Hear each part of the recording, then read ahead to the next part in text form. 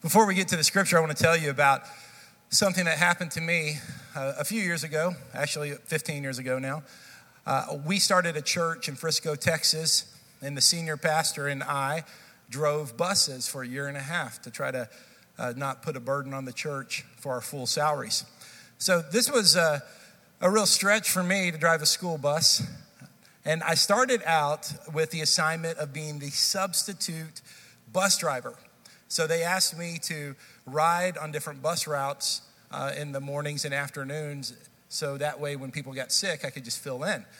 Before my uniform came in, I had like a uniform that said Frisco ISD Transportation Department. Before that came in, I just wore my street clothes. At that time, I didn't have my beard.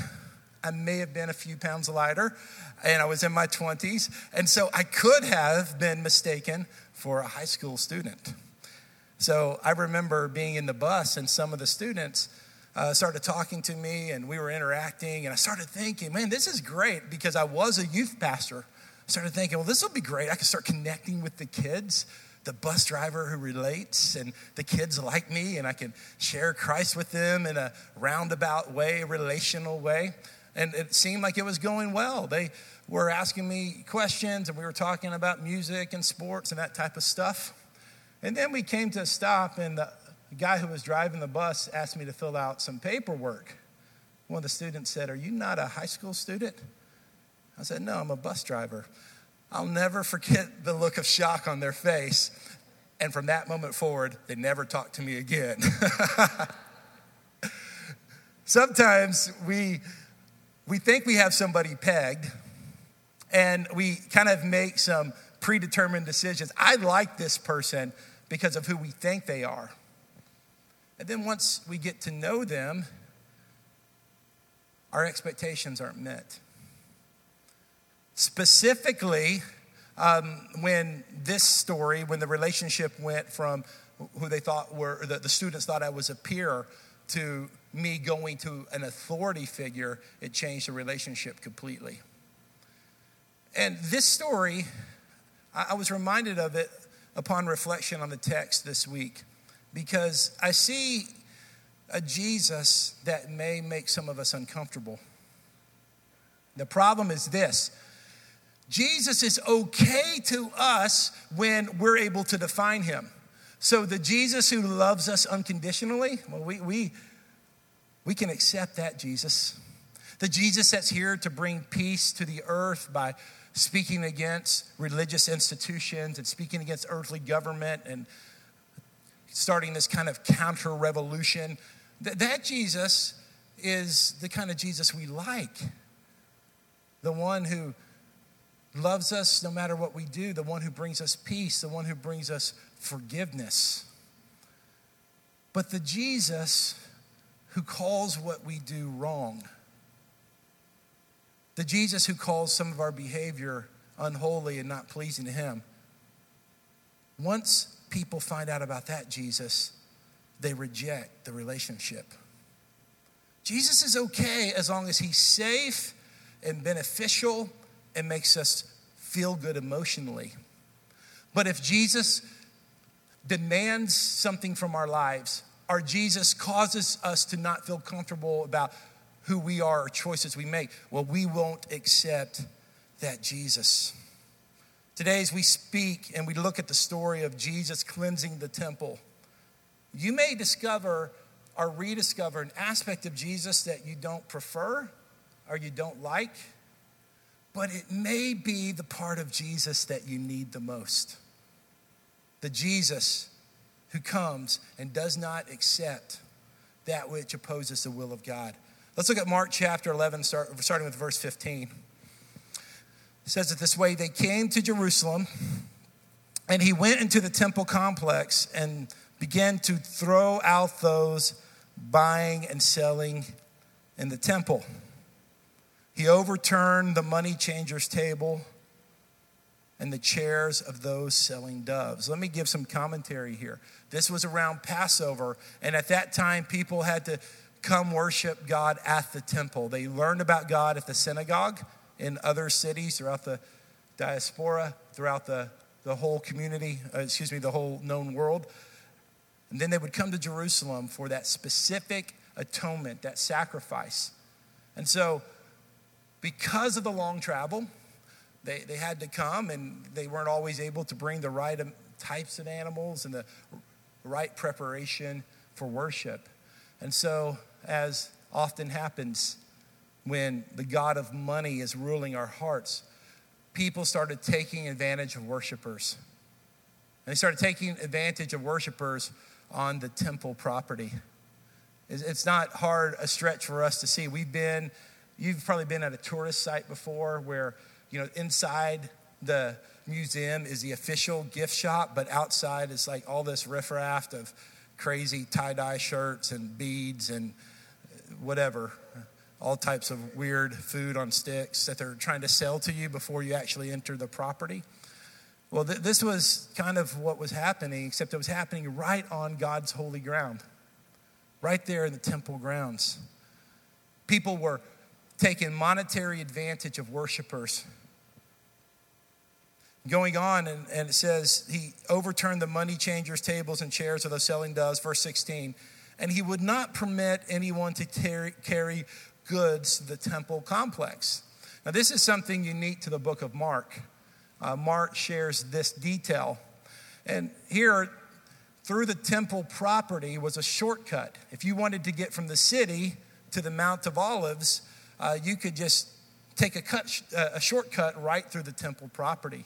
And so the religious leaders at one time had said, no, we don't need to do that.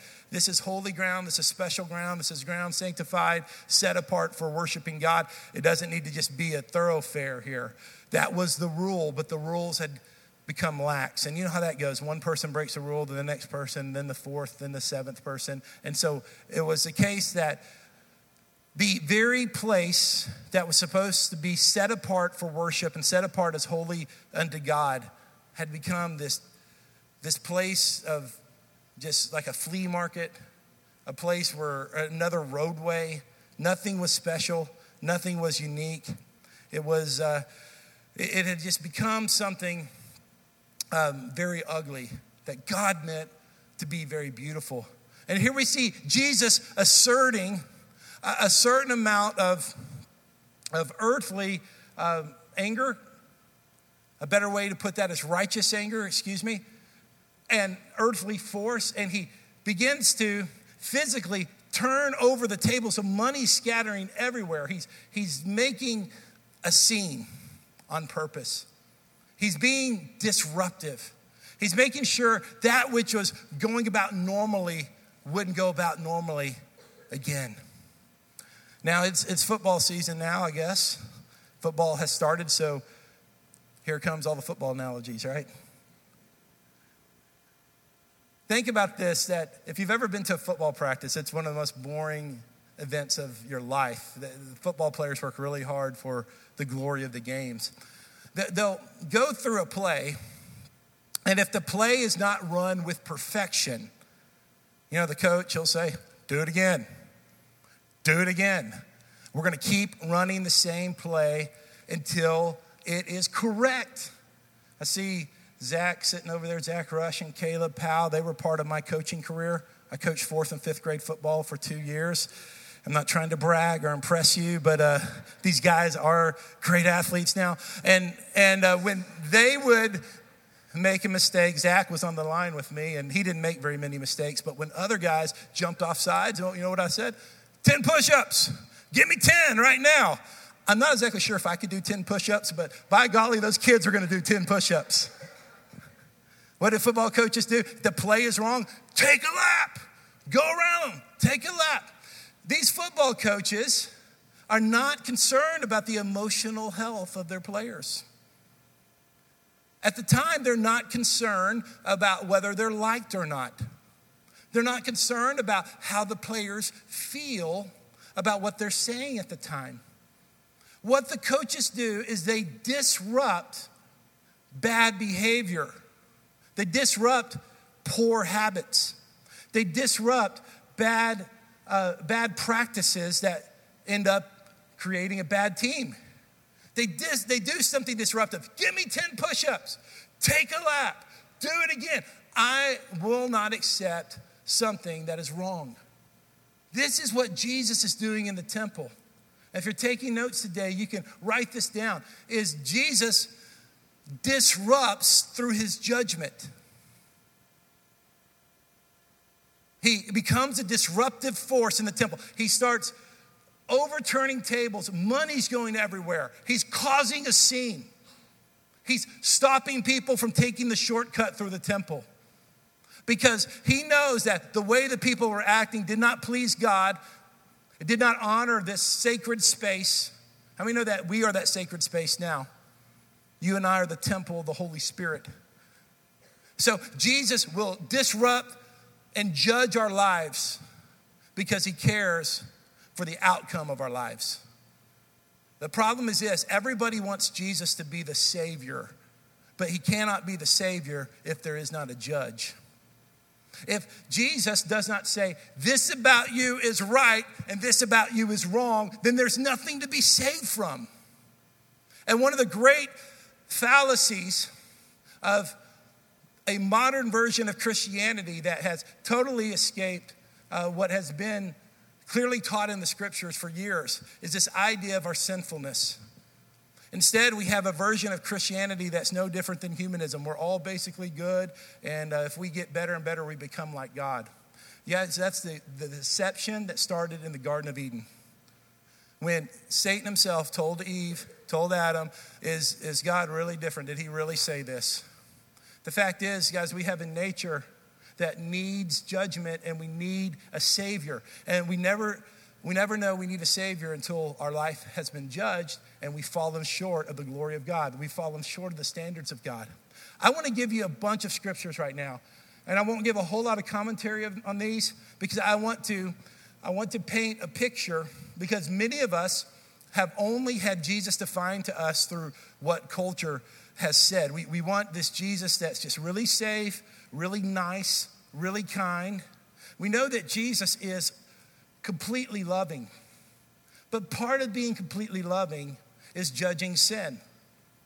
I would not be a loving father, I would not be a loving leader if I didn't say to my kids, or didn't say to the employees here at the church, or didn't, whatever realm, when I was coaching, whenever, if I didn't say, this is the right way to do it, this is the wrong way to do it. I'm not loving people if I let them continue in wrong behavior. As an effective leader, out of love, I say, hey, I might need to have a loving tone, and we need to watch our tone, but we say some things are right, some things are wrong. And Jesus not only does that, he will do that.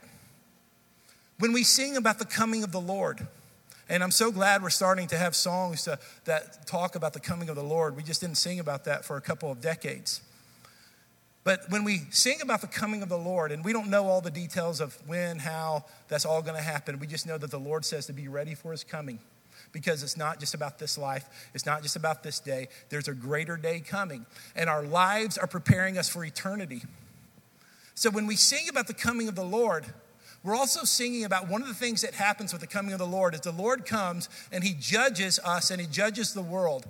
And he identifies what is of him and what is of Satan. And of what is of him, he redeems. And that's why we need grace. That's why we need the Savior. Let's look at a bunch of scriptures here. We already read verse 15 and 16. Matthew 19:28 says this. Jesus said to them, I assure you, in the messianic age, when the Son of Man sits on his glorious throne, you who have followed me will also sit on thrones, judging the 12 tribes of Israel. So part of Jesus being on his throne right now, and the full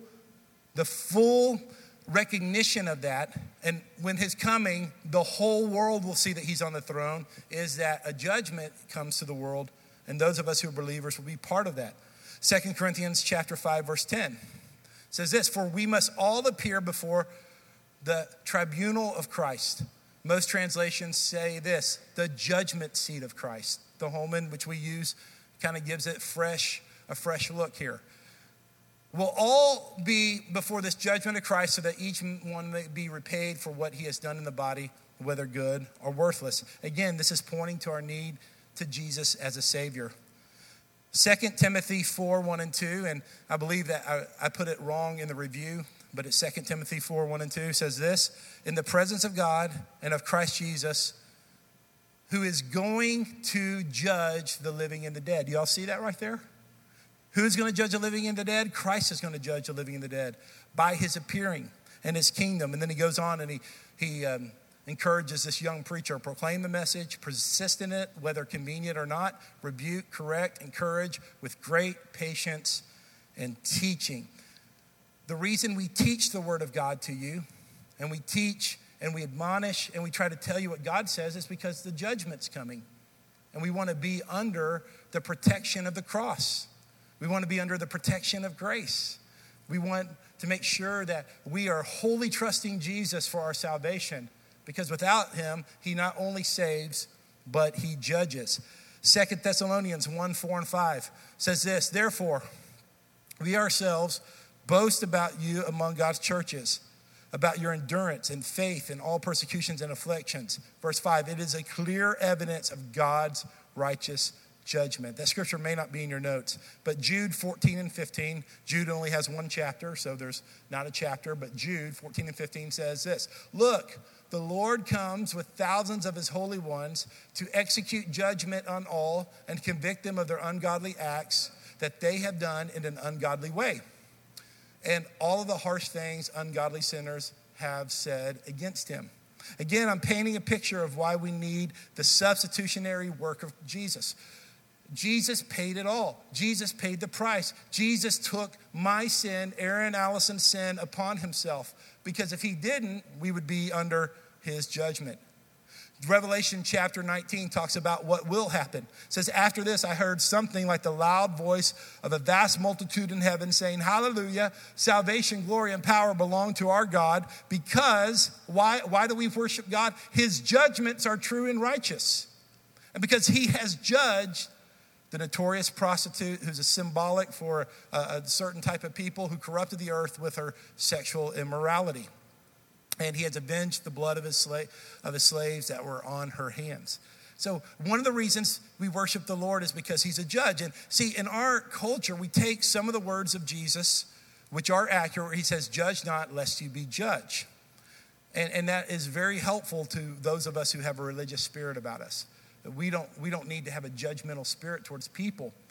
But the problem is we have projected what Jesus has taught us not to do back upon him.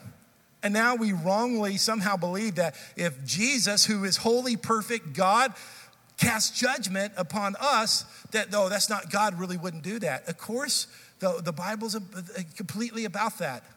And I know this, the scripture says judgment needs to start in the house of God. So we ought to be asking the Lord to judge our sins more harshly than us just talking about societal sins. And that's a big mistake about having a self-righteous attitude. But it's clear here that part of the God we worship is a God who judges us. Revelation 19, 11 through 13 says, I saw heaven open, and there was a white horse. Its rider is called Faithful and Truth, and he judges and makes war in righteousness. And we'll just stop there. That's who God is. Jesus is one who judges the earth, who judges society, and he judges you. Jesus judges you. I want you to know this. Some of us, we have such an aversion to that word it even feels uncomfortable to us. Like, oh no, Jesus could never judge me because he's good. No, because he's good and holy, he's the only one qualified to judge you. He has the right to judge you, and because within him he holds the essence of holiness, and he's the one that says, this is sin, this is not sin. And that goes for our lives, primarily. He judges who we are. So now that Jesus has come to the temple and he's overthrown the tables, money scattered everywhere, he stopped this shortcut, he stopped this flow through the temple courts, and he's executed his judgment. So is that all Jesus is? A disruptive force? Is that all he does? Is just disrupt things?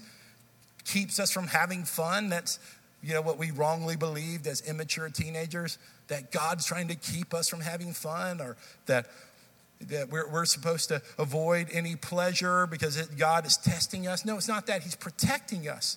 So Jesus comes and he judges what's happening on the temple, but he doesn't stop there because he gives purpose.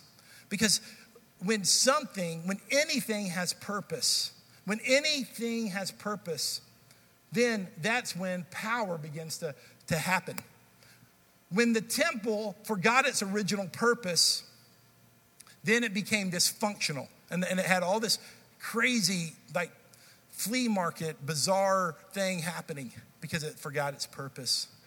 You know, I think about American history. And here in America, something really remarkable happened to us in 1961. May 25th, 1961, President John F. Kennedy said something that gave purpose to our space program. He said this quote, said, "I believe this nation should commit itself to achieving the goal before this decade is out, to land a man on the moon and return him safely to the earth." That was an audacious quote. He took this NASA agency, this agency called NASA, and they were just trying to get rockets up into the sky, and called the nation itself to this impossible goal to land a man on the moon. And you know the rest of the story. Neil Armstrong did so in 1969. The purpose, having this audacious, vast, grand goal, pushed that agency and even the whole nation way past any expectations. And now NASA doesn't really have a lot of purpose. It doesn't really even function besides maintaining what's already happened. And they're trying to cause a space program to be privatized, and it's been a nightmare. It's been a disaster. And for 40 years, 30 years for sure, the nation's made no progress there. There's been no goal. There's been no purpose in that. There's power in purpose. Here's the second point. Jesus doesn't just disrupt through his judgment. He gives a holy vision. He gives a holy vision. He gives a vision for the temple. He gives a vision for what he wants. He doesn't just come and say, "This is bad, you people are bad, this is wrong, and I'm the one to judge that. So you stink, forget you guys." No, Jesus disrupts through his judgment because he gives a holy vision, something higher, something bigger, something vast, something that would move the temple activity from this kind of mindless exchange of commerce, that would move the temple activity to this distorted, corrupt expression of the religion of man. And instead, the purposes of God would come forth. And Mark chapter 11, our text today in verse 17, then he began to teach them.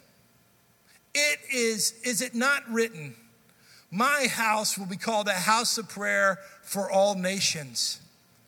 But you have made it a den of thieves. These thieves were these people taking advantage of worshipers. And God, through his son Jesus, did not come and just disrupt with his judgment only. Instead, he said, "I am disrupting what's happening because I have a bigger vision. I have a greater vision. I have a vision that's grander and more vast and more holy and more meaningful and originated from me." This temple, this place, is to be a place of prayer.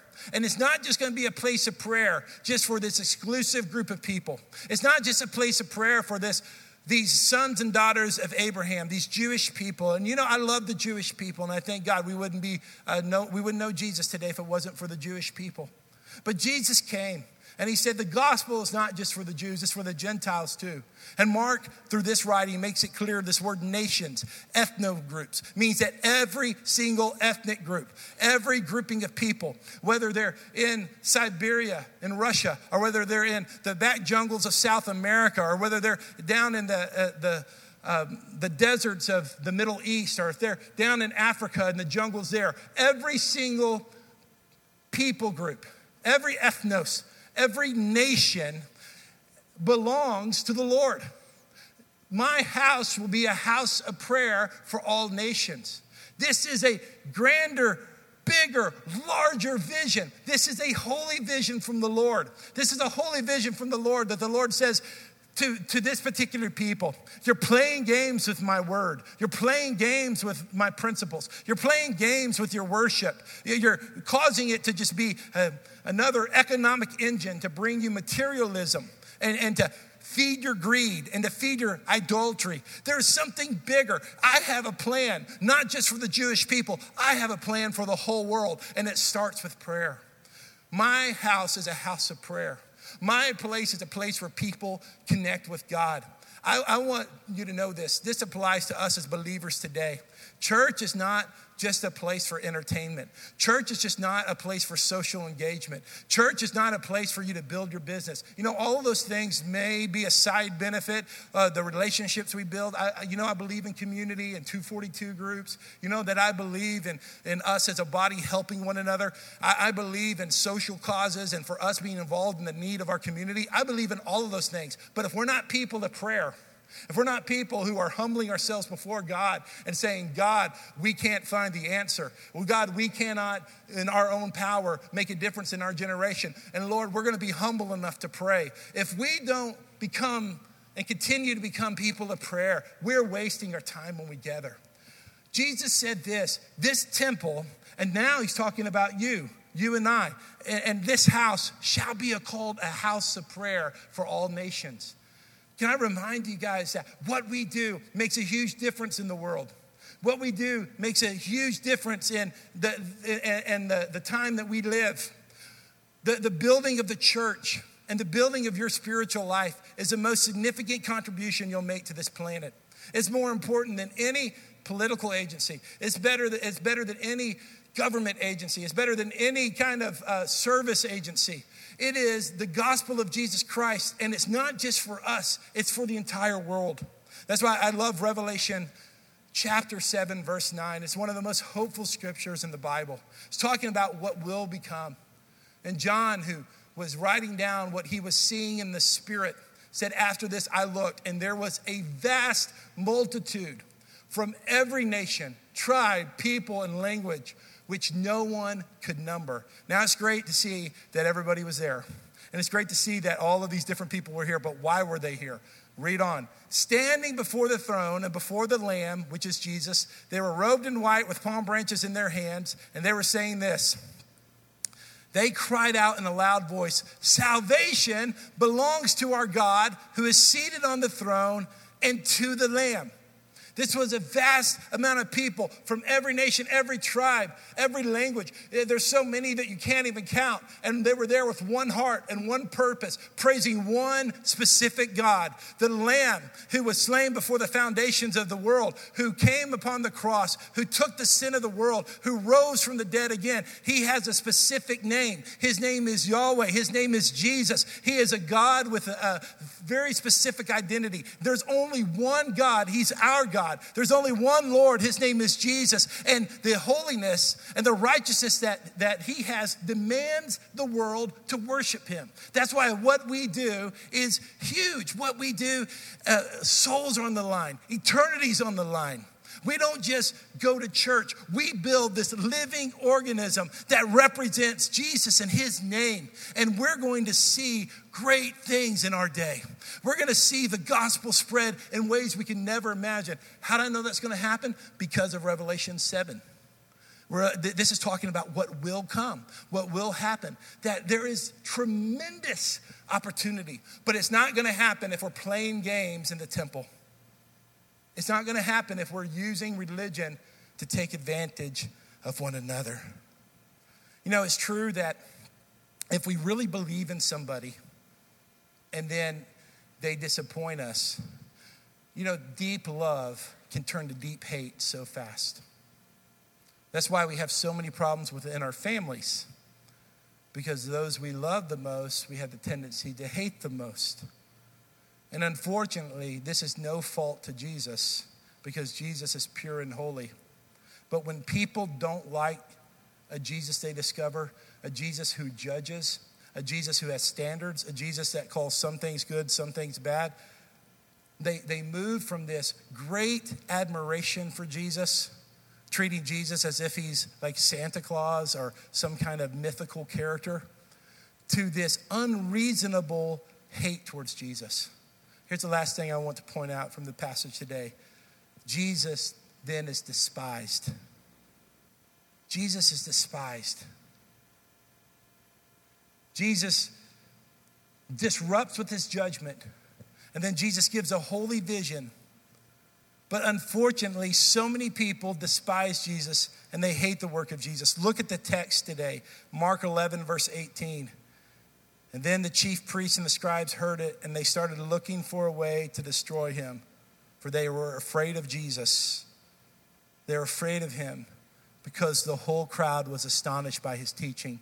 Can I tell you this, that people who have not been redeemed by the grace of God hate the gospel? It's really interesting to me that it's really hard to find people neutral about Christianity. It's not enough to just say, hey, it's not for me, or, that's fine. I'll let the Christians do what they want to do. People hate the gospel. They mock Jesus. They make fun of Christians. They make fun of the Ten Commandments. They make fun of standards. They make fun of holiness. I believe it's because their spirit is agitated. And it's not enough to just casually reject the gospel. The gospel is rejected with much hate and much derision and much venom. The gospel is opposed. And I believe in the coming days, we're going to see dark become darker and light become lighter. I think the greatest days are ahead of us for the church, but the greatest contrasts are ahead of us too. That this is not a day of lukewarm Christianity. 2 Thessalonians 2, verse 10 and 11 says, they perish because they did not accept the love of the truth in order to be saved. Now look at what it says in verse 11. For this reason, God sends them a strong delusion so that they will believe what is false. Have you heard the phrase, don't be delusional? To be delusional means you believe a lie is truth. And when people reject Jesus and that clear path to salvation and they reject the gospel, many times what happens is they begin to buy into the lie, and they begin to believe a lie so they believe a lie so much they become delusional. And it's crazy to me the ends people will go to defend sin. The ends people will go to defend those things that oppose to God. It's a delusion. And when you reject God, and say, I don't want the gospel any part of my life. I don't want the word of God part of my life. The scripture is just this old book. That's the challenge for the last 500 years of Christianity. The scripture has been the authority, and now the scripture is being undermined. It's being undermined because it has authority on it. And when you begin to undercut the scripture and you begin to marginalize the scripture, then you can marginalize God. And then what happens? A delusion comes. You begin to believe a lie. Hebrews chapter 10, verse 29 is the last scripture I want to share. How much more punishment do you think will be deserved by those who have spurned the Son of God, this Jesus who judges us, profaned the blood of the covenant by which they were sanctified, and outraged the Spirit of grace? For we know the one who said, vengeance is mine, I will repay. And again, the Lord will judge his people. It's a fearful thing to fall into the hands of a living God. Brothers and sisters, I love you too much not to tell you this. Our Jesus is a Jesus who judges. He judges your life. He disrupts your life with his judgment. He says there's many things in our lives that are not pleasing to him and that he calls not of him. But then our Jesus doesn't just disrupt. He gives a holy vision to us. A vision of the people we can be under his grace and under his strength, under his love, under his forgiveness, under believing wholly in the cross. And I shared many, many scriptures with you today because I know that over the course of the year, I know many of you are trying to read your Bible, and reading the Bible, you don't always get to different passages and you don't systematically study like that. And we must see Jesus for who he said he is, and not who we want him to be. We can't create Jesus in our own image. We have to accept Jesus in the revealed word that's been given to us. Let's stand together. Now, I want you to remember this, because these scriptures that I shared with you today in isolation are disruptive, and they were meant to be so. And fear can stir in us if we don't have Christ in our lives. But if you have the grace of Christ in you, and if you believe Jesus Christ was a substitute for your sin, and if you believe Jesus replaced your sin with his righteousness, there is no fear. For greater love has cast out all fear. So there is no fear. We just fully understand that this God that we love, who judges our lives, also is a God who forgives our lives. And we accept all of him. We don't just accept the grace. We just don't accept the forgiveness. We accept also the judgment, because without the judgment, there would be no need for the forgiveness or grace. We accept all of him. And I fear not the coming of the Lord. I long for it.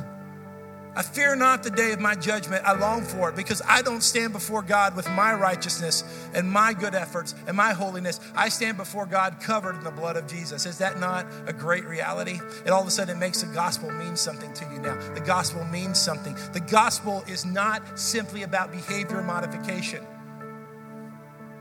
The gospel is about eternal salvation, and that's found only through Jesus Christ. This hymn's been on my heart this week, and I want us to sing it together before we respond, as we sing to this Jesus, that we fully embrace all aspects of him. Let's sing this with Beth now.